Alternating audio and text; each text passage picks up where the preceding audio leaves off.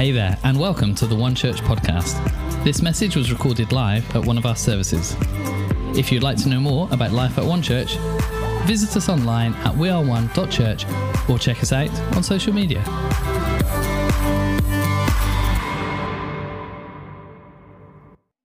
Ephesians 3 is what we're talking about today. So the last couple of weeks we've been working through the book of Ephesians to put into context our I Love My Bible series, so to kind of get a bit of practice at studying our Bible.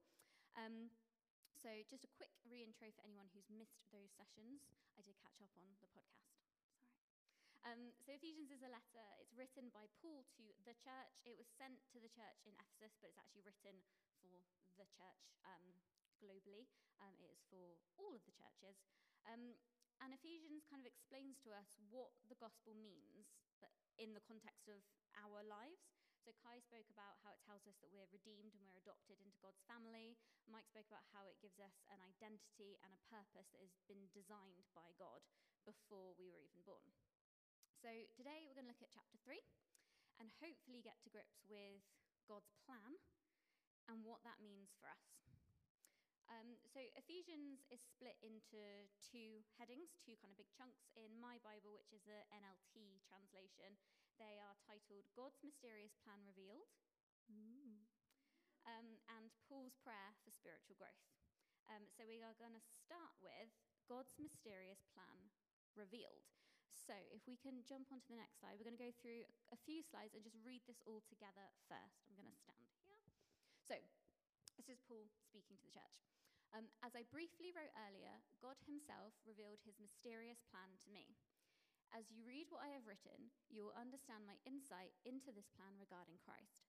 God did not reveal it to previous generations, but now by his Spirit he has revealed it to his holy apostles and prophets. And this is God's plan. Both Gentiles and Jews who believe the good news share equally in the riches inherited by God's children. Both are part of the same body, and both enjoy the promise of blessings because they belong to Christ Jesus. By God's grace and mighty power, I have been given the privilege of serving him by spreading this good news. Great. So that's the first section that we are going to look at. So verses 3 to 5 are kind of a long way of saying that God has now revealed his plan through the Holy Spirit, and Paul is going to help us to understand it through this letter. A quick note on verse 3, if we jump to the next slide. It's the same one as this, but it has mysterious in red letters. Ta-da! Very mysterious. So I learned this week when I was studying this that the Greek word that is used here, I'm not going to tell you the Greek word because I won't be able to pronounce it, but we think of mysterious as meaning like something that we don't know, something that we don't understand, maybe we need to solve or figure out. But the Greek word that is used here is that it actually means something unknown made known by God. It's a subtle difference. It's still something unknown, but it has been made known to us. And I found that really interesting. And then if we go to verse 6, our next slide. So this is the kind of the first verse that I want to really focus on. Because it answers that question of what is God's mysterious plan. So just to reiterate, the plan is that both Gentiles and Jews who believe in the good news share equally in the riches inherited by God's children, both are part of the same body, and both enjoy the promise of blessings because they belong to Christ Jesus. So this verse summarizes what Paul spoke about in the second half of chapter 2 of Ephesians, and he told us that through Jesus, we, or at the time, the Gentiles, so the non-Jews. So the non-Jews and the Jews are united with God, and they are united with each other as one people.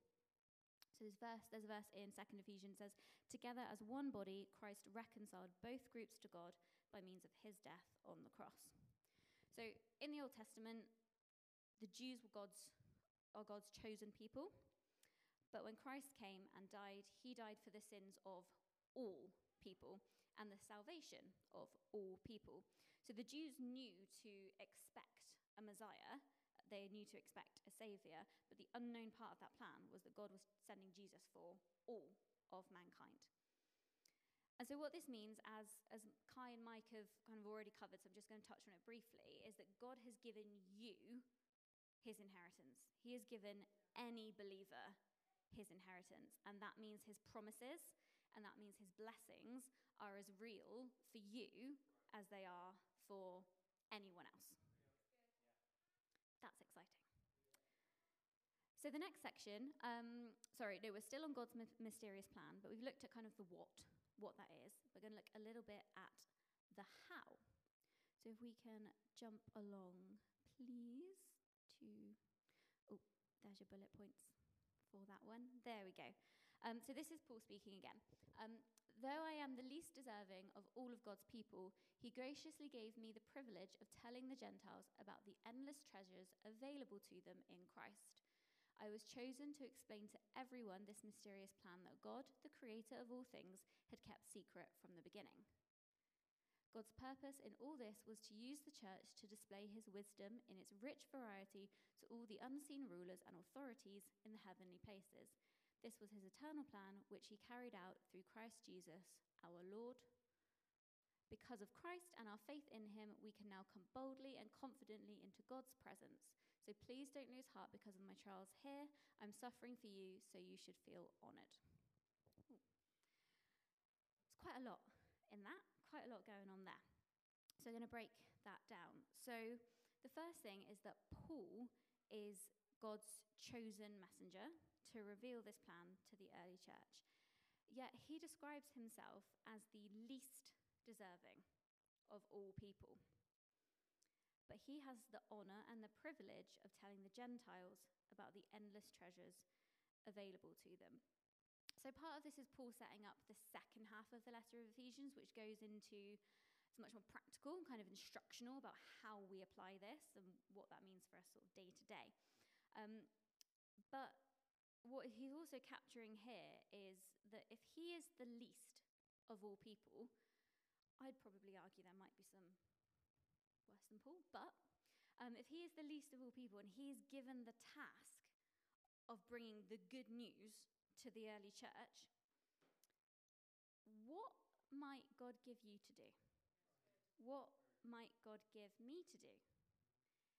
If the least of all people is given the pretty mammoth job of spreading the good news of the gospel to the early church, what could we be asked to do? And what excuse have we got if we don't do it? What can we say back to that? If Paul is the least and he is given this, what have we got to say to God if he says, I want you to do X, Y, Z, I want you to reach these people? We've got it kind of laid out for us here that actually what our duty is, what we need to do is to be obedient and to do what God asks us to do. And it's God's calling and it's God's grace on Paul that secures Paul's calling. It's not his skill and it's not his talent.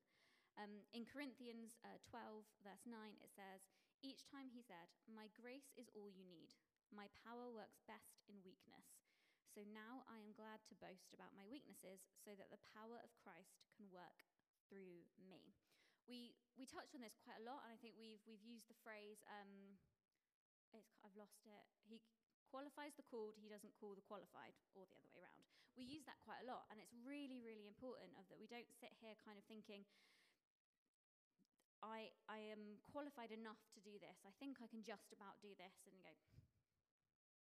wait for God to drop something that perfectly catches that. Instead, God calls you, and he will make sure that he equips you with what you need to do what he has called you for. Kai spoke about this 2 weeks ago. We've spoken about it a lot of times before. If only the best, if only the most skilled were used by God, very few people would be used, and that's not how God has designed his plan. That's not how he has designed his plan to work.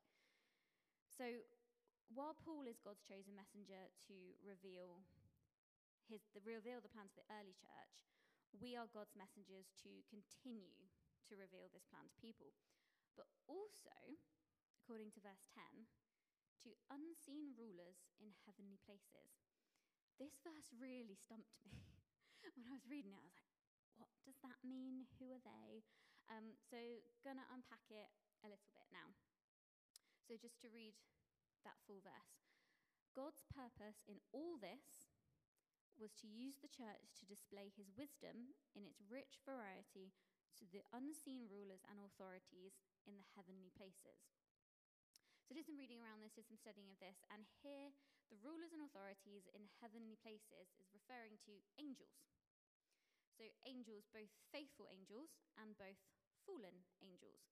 They exist in an unseen spiritual realm that exists around us. That's a whole other preaching series probably. So I'm not going to go too much into that. But definitely if you want to explore that more, come and chat to someone. We can maybe recommend some books or some verses or something to help you there. But for now, we can just grasp there is a spiritual realm that exists, and it's here now.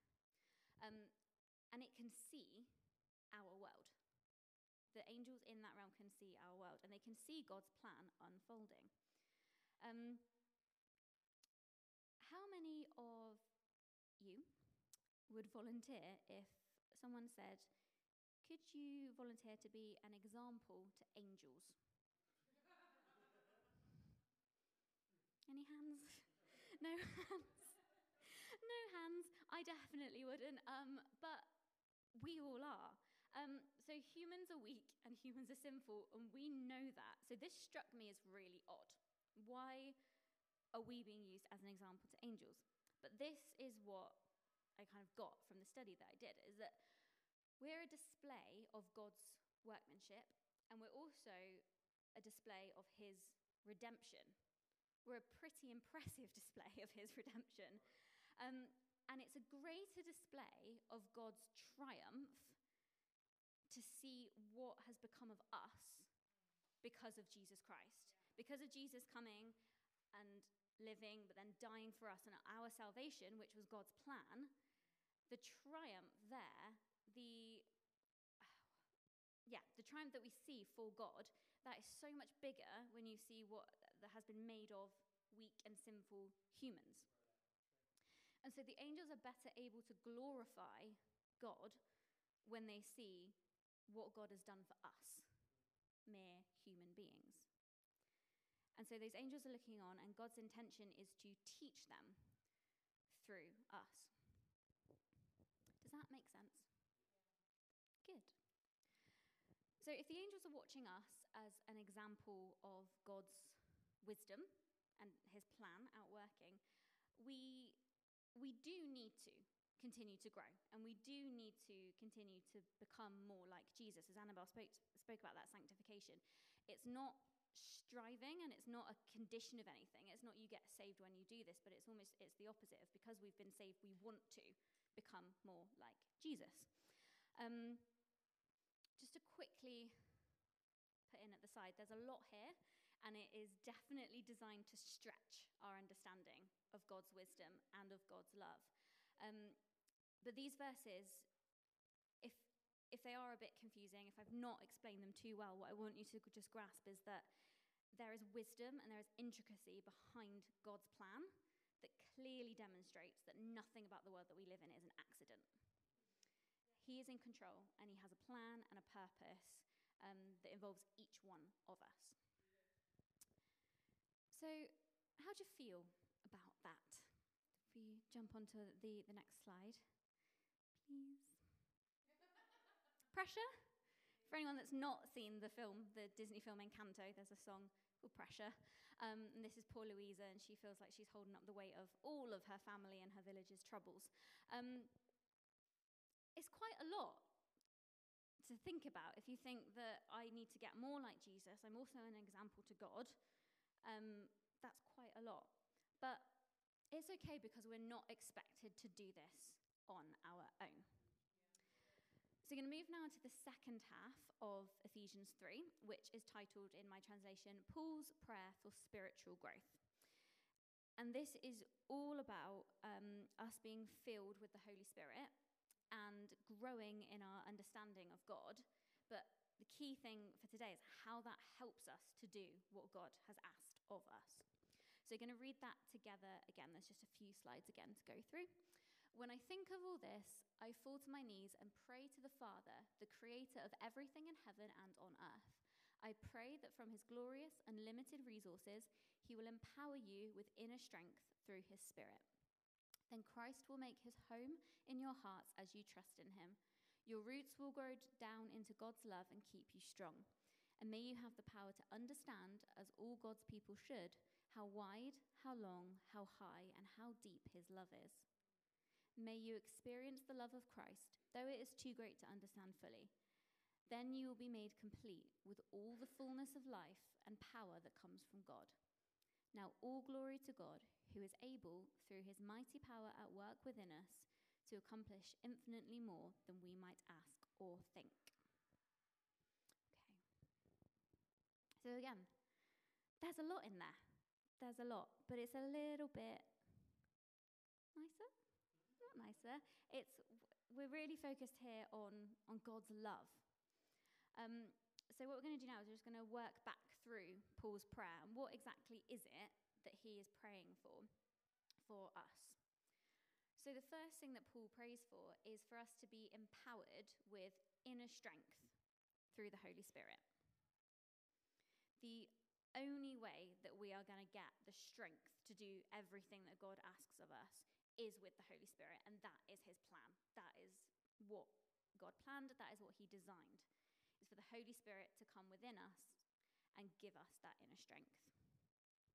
Paul then prays that Christ will make his home in your hearts as you trust in him. Other translations of this verse use the word dwell, so that Christ will dwell. And I read again when I was preparing for this that the Greek word for dwell means to settle in a place to make it your permanent home. It's not kind of a, what's the word I want? Transitional, thank you. Like he'll pop in, pop out. It's to make your home. So Jesus wants to exist in our hearts. And what happens from that is that our roots will grow into God. Will grow in God. We will stay focused on him, and we will stay strong in our faith. Why? Why do we need to do that? To understand how wide, how long, how high, and how deep his love is. We've sung about already this morning God's love, but that it's really hard to comprehend quite how big it is. And that is what Paul is praying here, that we have the strength and the growth to get closer to understanding. That is why our spiritual growth is so important.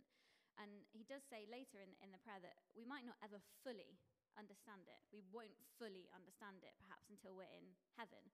But if we can continue to develop our understanding of God's love, then we are better able to bring glory to him.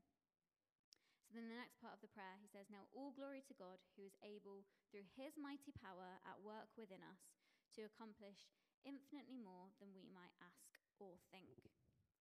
So I think the bit that we like to focus on here is God is capable of doing more than we can see. God is capable of anything, and that is great. When sometimes we're praying, we're like, yeah, God, I've got a lot of stuff I need to bring to you.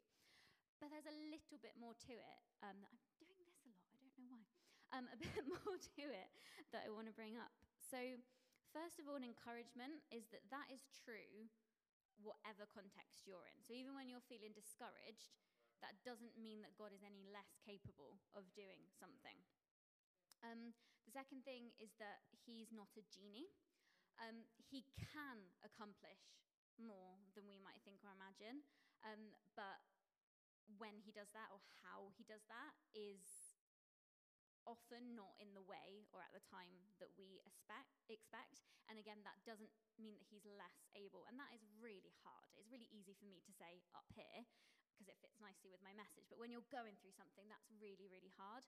But just to encourage you to remember that promise that he is able to do more than we can imagine when you're discouraged as much as when you feel like you're on the top of a mountain. And the third thing is he uses us. So there's that bit in the verse, God, who is able, it's God that does it, through his mighty power at work within us. We are part of that plan. We come in there. God uses us to accomplish infinitely more than we might ask or think. So another challenge there is it's one thing to think God can do that. Yeah, cool, thank you. I'm going to sit down and let God do that. No, he wants to use you. And so there's an ask on you. There's an ask on you to be willing, but there's also an ask on you to everything else that is prayed in that prayer, that we need to have the understanding of God's plan and of God's love to be able to kind of fully step into what he has planned for us. So the two are tied. So there's a few kind of key takeaways that I just want to go over, and then I'm going to pray Paul's prayer back out over us, if that's all right. So a few key things to note. So first of all, God's promises and his blessings are for you. They are for everyone who is saved through Jesus Christ.